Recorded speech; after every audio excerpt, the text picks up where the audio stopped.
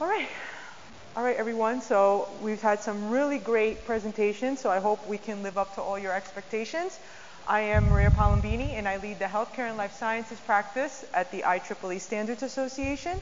And I have with me today Dr. Daniel Harrell from University of Austin, Dell Medical School, so local. And Sachin Shetty, who's the Associate Director of Virginia Modeling, Analyst, and Stimulation Center at Old Dominion University and Executive Director of the Center for Source and Intelligent Critical Systems. That sounds like an IEEE title, by the way, Sachin, because this is very typical at our world. So today we're going to talk about Open DLT for patient privacy protection in the age of healthcare consumerism. So before we get into our discussion, I would just like everybody who is a healthcare consumer to raise their hand. I should see everybody's hand, by the way. We are all patients. So this is really important, right? You know, the term healthcare consumer was actually coined back in the 60s. Don't quote me on this date, but it's been around for quite a while. It's just now more and more we're getting used to this term with the dawn of telehealth, right? And more we're asking patients, especially in a US-based healthcare system, to pay more for their healthcare. So this idea of like you're a healthcare consumer seems more like let's go with the flow. But there's a lot of implications to that, and we're going to talk more on the side of privacy. So before we get to our next, right there, I have another question for you. How many of you are caregivers? Okay. So just not only do I lead the healthcare life science practice, but I am a perpetual caregiver to family members. And a lot of us think of caregiving as just the care that you give from a point of making sure they get their medicine or taking them to hospitals. But as an experience, managing as a caregiver for health records is a nightmare. So, and the idea that you just say, oh, I'm going to go into a digital portal at this healthcare system solves all your problems, it actually creates more problems. And this is a person who's, I will call myself technology savvy. I could just imagine people who are afraid of the internet, the nightmares they go through. So when I hear conversations like Jim Nasser talking about ease of use to use an app to manage your health records, or we talk about, you know, DLT as the opportunity for transparency, this is an important factor. Just think about this as a caregiver. You walk into a room, your loved one is in a hospital bed, Dr. X walks in who's a specialist, says, we're going to do this. But I need to talk to Dr. C, who's another specialist, before I can do that. Do you have any record that that conversation happened? No. Then Dr. C goes back and tells Dr. X why he can't do the surgery or whatever it might be, and you as the caregiver and the patient have no idea what's going on, that he might not even have seen that diagnostic report. This makes your life miserable. This makes healthcare, when we say we don't trust, or we not sure what's going on, or sometimes there's errors in care, is because do not have the transparency to see what's going on, and no one is usually coordinating all this care between specialists. So this is where we talk about from IEEE's perspective, because our mission is advancing technology for humanity. And I think this is a very important human cause. So with that, I'd like to hand it over to Darryl, who's going to talk about some of the work he's been doing at the University of Texas with your MediLiquor project, sure, which I think gets to the heart of a lot of the questions we're talking about here today. Thanks. Can everyone hear me? Mm-hmm. Good. So my name is Daniel Harrell. I'm a research associate at the University of Texas Dell Medical School, particularly in the blockchain and healthcare lab. And I've been trying to create, or we as a group, we've been creating a application and a blockchain framework that allows healthcare records to be patient-centric and patient-controlled. So my original motivation is kind of similar to what Maria was saying, is I'm also take care of a lot of my family members' health data. I do come from a health background, so I do have again, tech savvy, but I also carry around a little notebook to every doctor's appointment because my dad has 5 separate doctors that don't communicate with each other. So who is that person who has to keep everyone in line? It's the patient or their families. So our system is trying to kind of provide a patient-controlled application that serves as a connector or bridges between all these healthcare institutions that are siloed, so that data liquidity, so that data is always present for who and when it's needed, and with a digital trust still in place. So that's what we've been doing at UT. So Sachin is also a working group member of the IEEE's standard working group called Blockchain for Healthcare, Life Sciences, and Social Sciences. And they're cutting at this at many different applications. So Sachin, maybe you can give a little insight to the work you guys are doing and how you all see technical standards, especially in the area of DLT and privacy and that kind of thing. Thanks, Maria. Thanks for the opportunity as well. So as Maria said, the standards group that she's referring to is IEEE P2418.6, and I lead the decentralized Internet of Medical Things group. And if you can tell from the name, what our mandate is trying to propose, or at least work with device and data providers, the device manufacturer data providers, to understand what type of standardization can be put into place for devices to communicate with existing DLT technologies and have that data make its way into current healthcare systems. So it's trying to chalk out the path of data. And that's the piece that Maria was talking about, the provenance piece, right? So the creation of data from where the device is tethered to the patient, to that particular data being exchanged through whatever carrier mechanism that we have, whether it's 5G or Wi-Fi, whatever the connectivity is that, to managing that data itself and integrating that into existing enterprise systems. So what you'll notice is that we've been working on this for a year and a half. So we, as a group, are blockchain technologists like me, healthcare provider folks, device manufacturers, and folks who do data analytics for a living.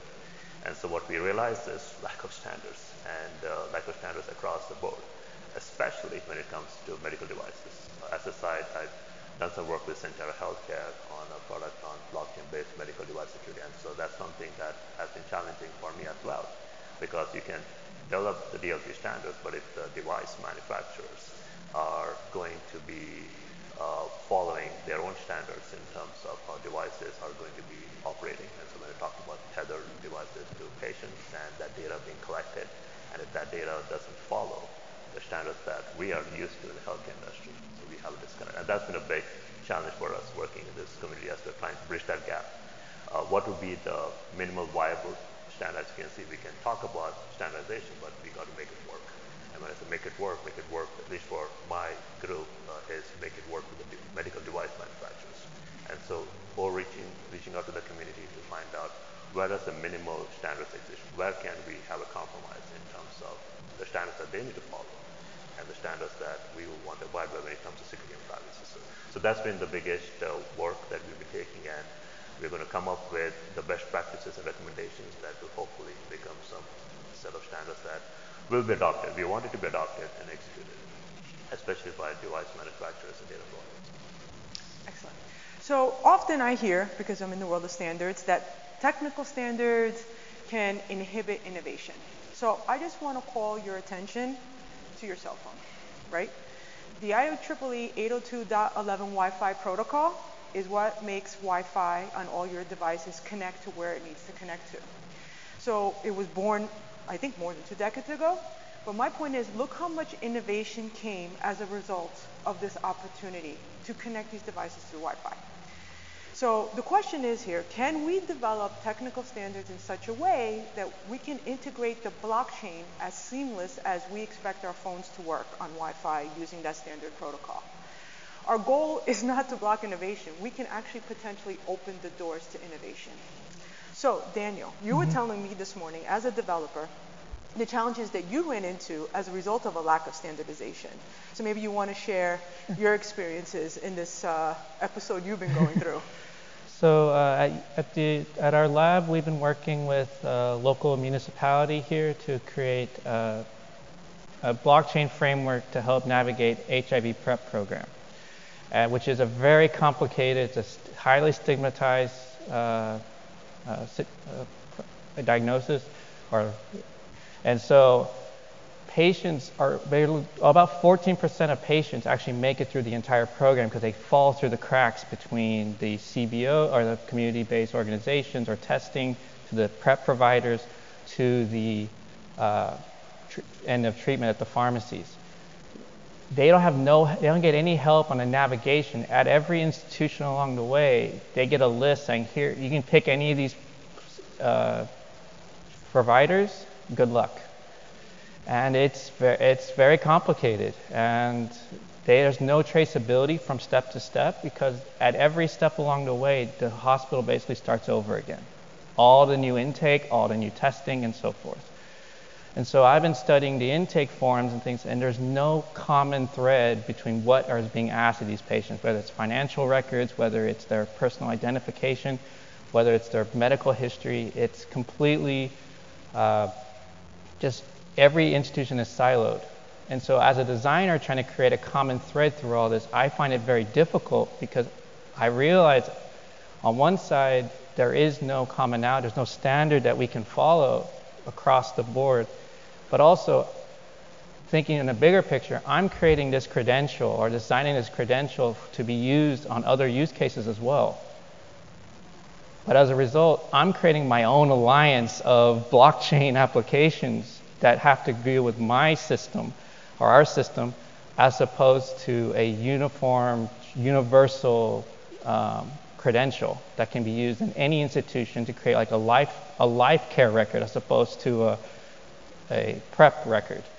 And that difficulty is really hard to overcome, because there's no guidance from either governmental entity or guidance from the technical side as well. And just on the flip side, as you were saying, standardization drives innovation. Before I started working in blockchain, I actually was working more cloud-based, and I was working in sub-Saharan Africa and Asia.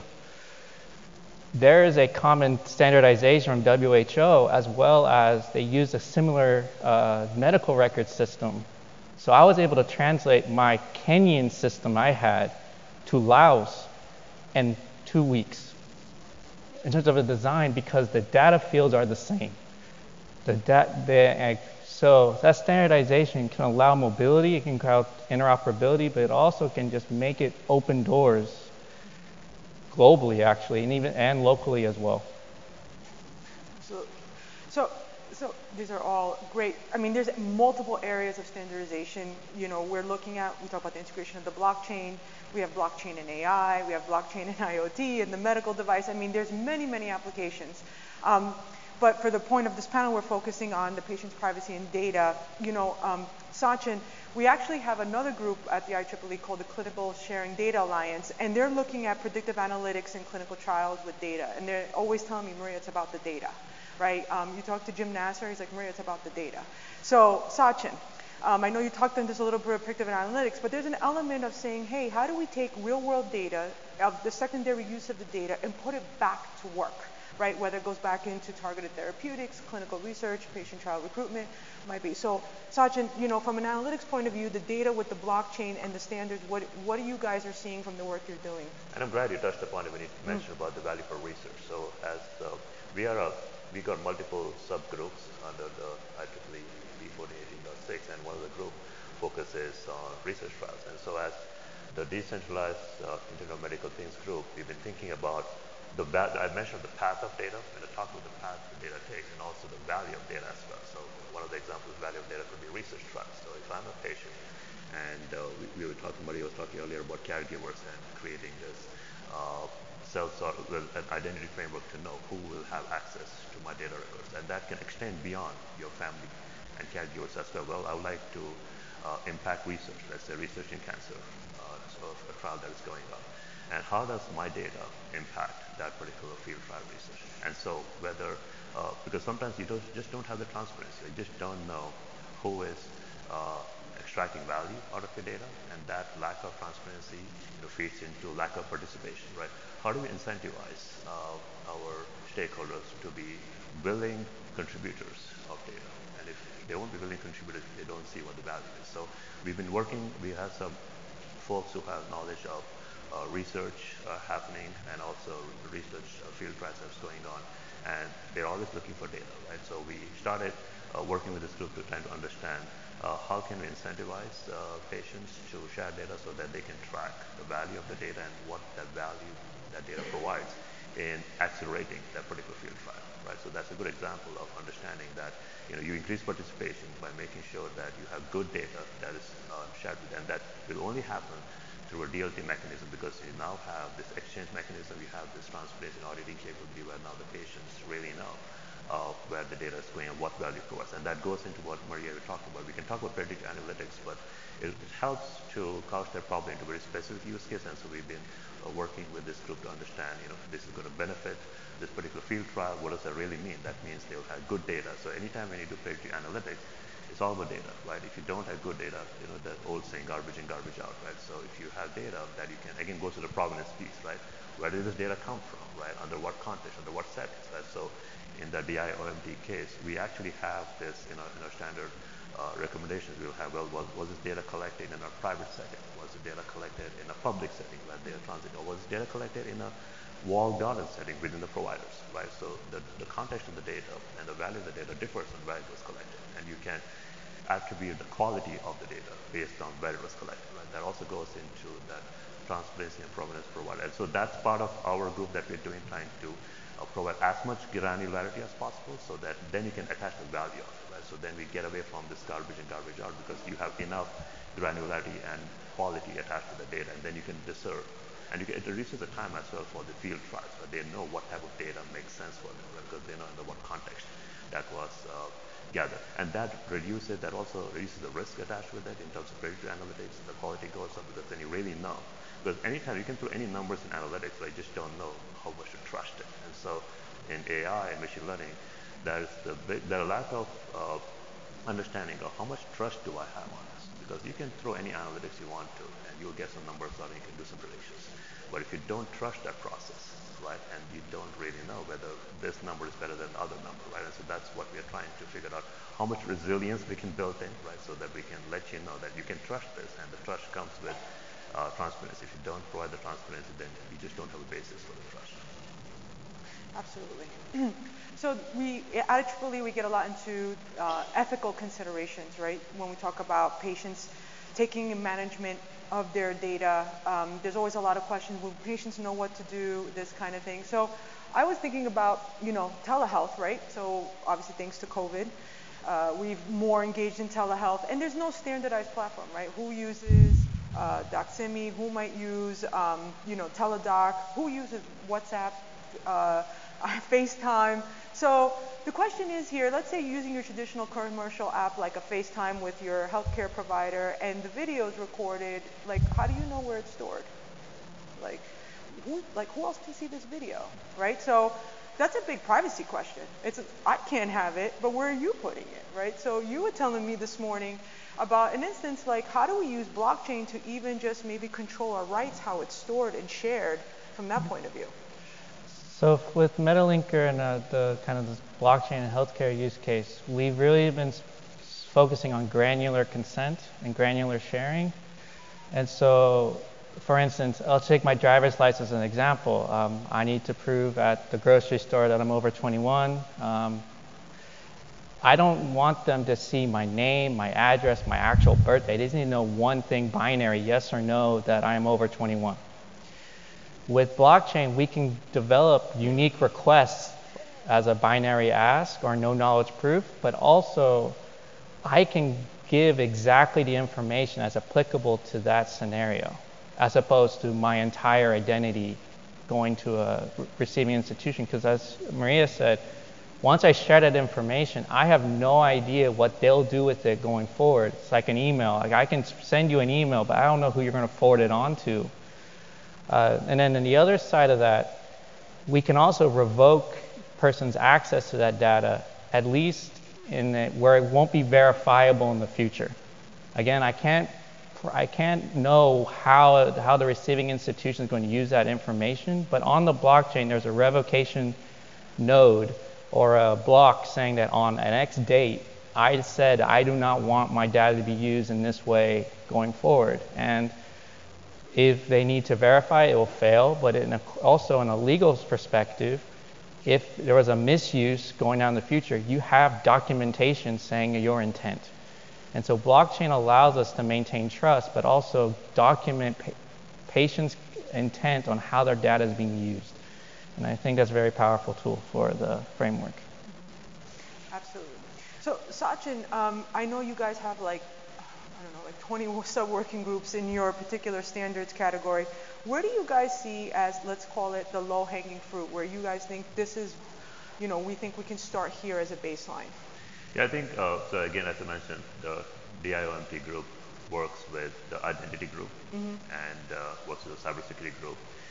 So especially with identity too, just piggybacking on what Daniel said, right? So we're looking into, when it comes to identity, it's not only people's identity, but also device identity as well. And trying to look at whether it's a self-sovereign identity type of systems, trying to figure out, to Daniel's point about, how do you create your own trust system. Like I talk about trust, but right now trust is attached to the centralized arbitrator, right? Whether it's one of those big tech companies, and that's where the trust is placed, right? How do we create our own islands of trust and decentralize that? So that's something that we have been looking into in our DIOMT capability. That's number one. And number two, I mentioned about trying to find that minimum viable set of standards, if you will, or standard elements, if you will, so for us to be able to work with device manufacturers so that we can understand the ability for us to create data that could be trusted, verifiable, and make it navigable through the data exchange mechanism so that it can be consumed in a way that would be valuable. So again, it's a lot of discussion around the point of the minimum viable capability, right? So that we don't try to go for this altruistic type of approach and try to understand what are the challenges. And we have been invited to some of the device manufacturer communities as well. So it's outreach where we, as blockchain technologists, listen to device manufacturers, understand their challenges as well, and what their challenges they face in trying to integrate with the healthcare community. And so a lot of lessons learned, and so something that helped us formulate. So we don't want to always assume that we understand their challenges, and because there's a lot of, because at least for my group, device is the centerpiece because we work on IOMT. So if we don't understand how devices operate and how they're going to share the data, so it's a non-starter for us. So that has been our first step, and we have made progress on that, where we understand what the minimum viable capability would be. And the first thing that I mentioned about identity, so that has been a key piece. And again, what Daniel mentioned, that's a key part of blockchain as well. So creating this decentralized identity capability and making that happen. We've seen some overtures on W3C. They've recently adopted the DID core standards, hoping that more of those comes along the way, so that, especially with DID standards, it's been a long time coming to make that reality. So we have a few minutes left. Daniel, maybe a last comment, thought you want to share? Sure. I think blockchain is a very valuable tool in the healthcare space. We've been investigating it for the last 2-3 years, and it's a part of a bigger framework. It's a tool in the toolbox, and our group also works with HIEs as well, the local one here in Central Texas, and a lot of the big issues are related to linkage. Patient data is mistyped. I have an example personally where my father's middle and first name were switched. He has 2 different records with 2 different names just because of one mistake. And the receptionists, the EMS providers, they are on tremendous stress, they're doing what they can with the resources that they have. If we can create a digital identity, like a self-sovereign identity system for every patient, that data becomes instantaneous, auto-populates, and we can try to make sure the linkages are available. But also with this blockchain system, we don't have to keep this within just the healthcare space. We can make a life record. We can do like social determinants of health. We can do, your fitness, your IoT devices, Fitbits, iWatches. We can start connecting all these little nodes to a central pillar, which is a patient's identity on the blockchain. And then from there, create more of a continuum of care as opposed to a lot of isolated incidents that you need someone else to keep track of. Thank you. Sachin? Yeah, I think what I would also piggyback on what Daniel said, because another of the work that my center does is on resilient AI, and I've been always looking at what blockchain can do in terms of realizing resilient machine learning. And so this has been a big challenge for the community, the industry community, on analytics and how do you trust analytics, and there are a lot of different ways to do so. And I've been always interested to see the role blockchain can play in helping us realize resilient analytics, because as I keep mentioning, it's all about data, right? And so for us, we extract value from data through this tool that provides analytics. Now, there's been a lot of tools out there, and so my biggest concern is, how much of this analytics do we trust? And do we have a mechanism in place that can help us increase that trust in the analytics that is coming out of it? And so, especially with blockchain, understanding identity and for me, identity management and provenance are very key aspects of this. If we can address, and if you know for a fact the source of the data, right? So you know it's coming from whatever source it is coming from. And second piece that Daniel said, the accuracy of it. Blockchain can't help do anything about accuracy. That's going to be other systems that need to be in place. But if you can address identity and if you can address provenance, that at least addresses some of the key requirements that you would expect to have trusted analytics, right? So if you, in order to create trusted analytics, I need to know the source, I need to trust the source, I need to know that the source would never change throughout the life cycle. It can't be just a one-time checkpoint. Throughout the life cycle of the data creation, that source would never change its behavior. And then the provenance attached to that. If we can track that, and blockchain, I do believe, as a tool, has the capabilities of addressing identity management and provenance assurance, then I think we will at least address the biggest challenge, which I think we'll be facing on resilient AI and trusted analytics. Excellent. Thank you, Sachin. So for all of you, if you're wondering if this technical standards thing is your thing because you're not an engineer, the answer is yes. Because we need consensus-driven standards, meaning we're bringing all the voices that are going to be impacted by the standard to help contribute towards development of the standard. And we collaborate. For instance, you're going to hear from Bob Celeste a little bit later about the work they're doing at the Open Credential Initiative and the great work they're doing with that alliance. We try to see how we can bring it in and cultivate into standards. We did the same thing with Robert True and Blima, looking at the work they're doing in their alliances. So if you have an idea and you think, hey, we have an alliance and we're exploring things, please come by. I'm in that little corner over there with the pens and the pads and the, the clip chips, and then come by and say hi and just express your interest. It really it's more your time that we want and your expertise. So thank you, panelists, for today, and thank you all for listening to us, and we hope you enjoy the rest of the day.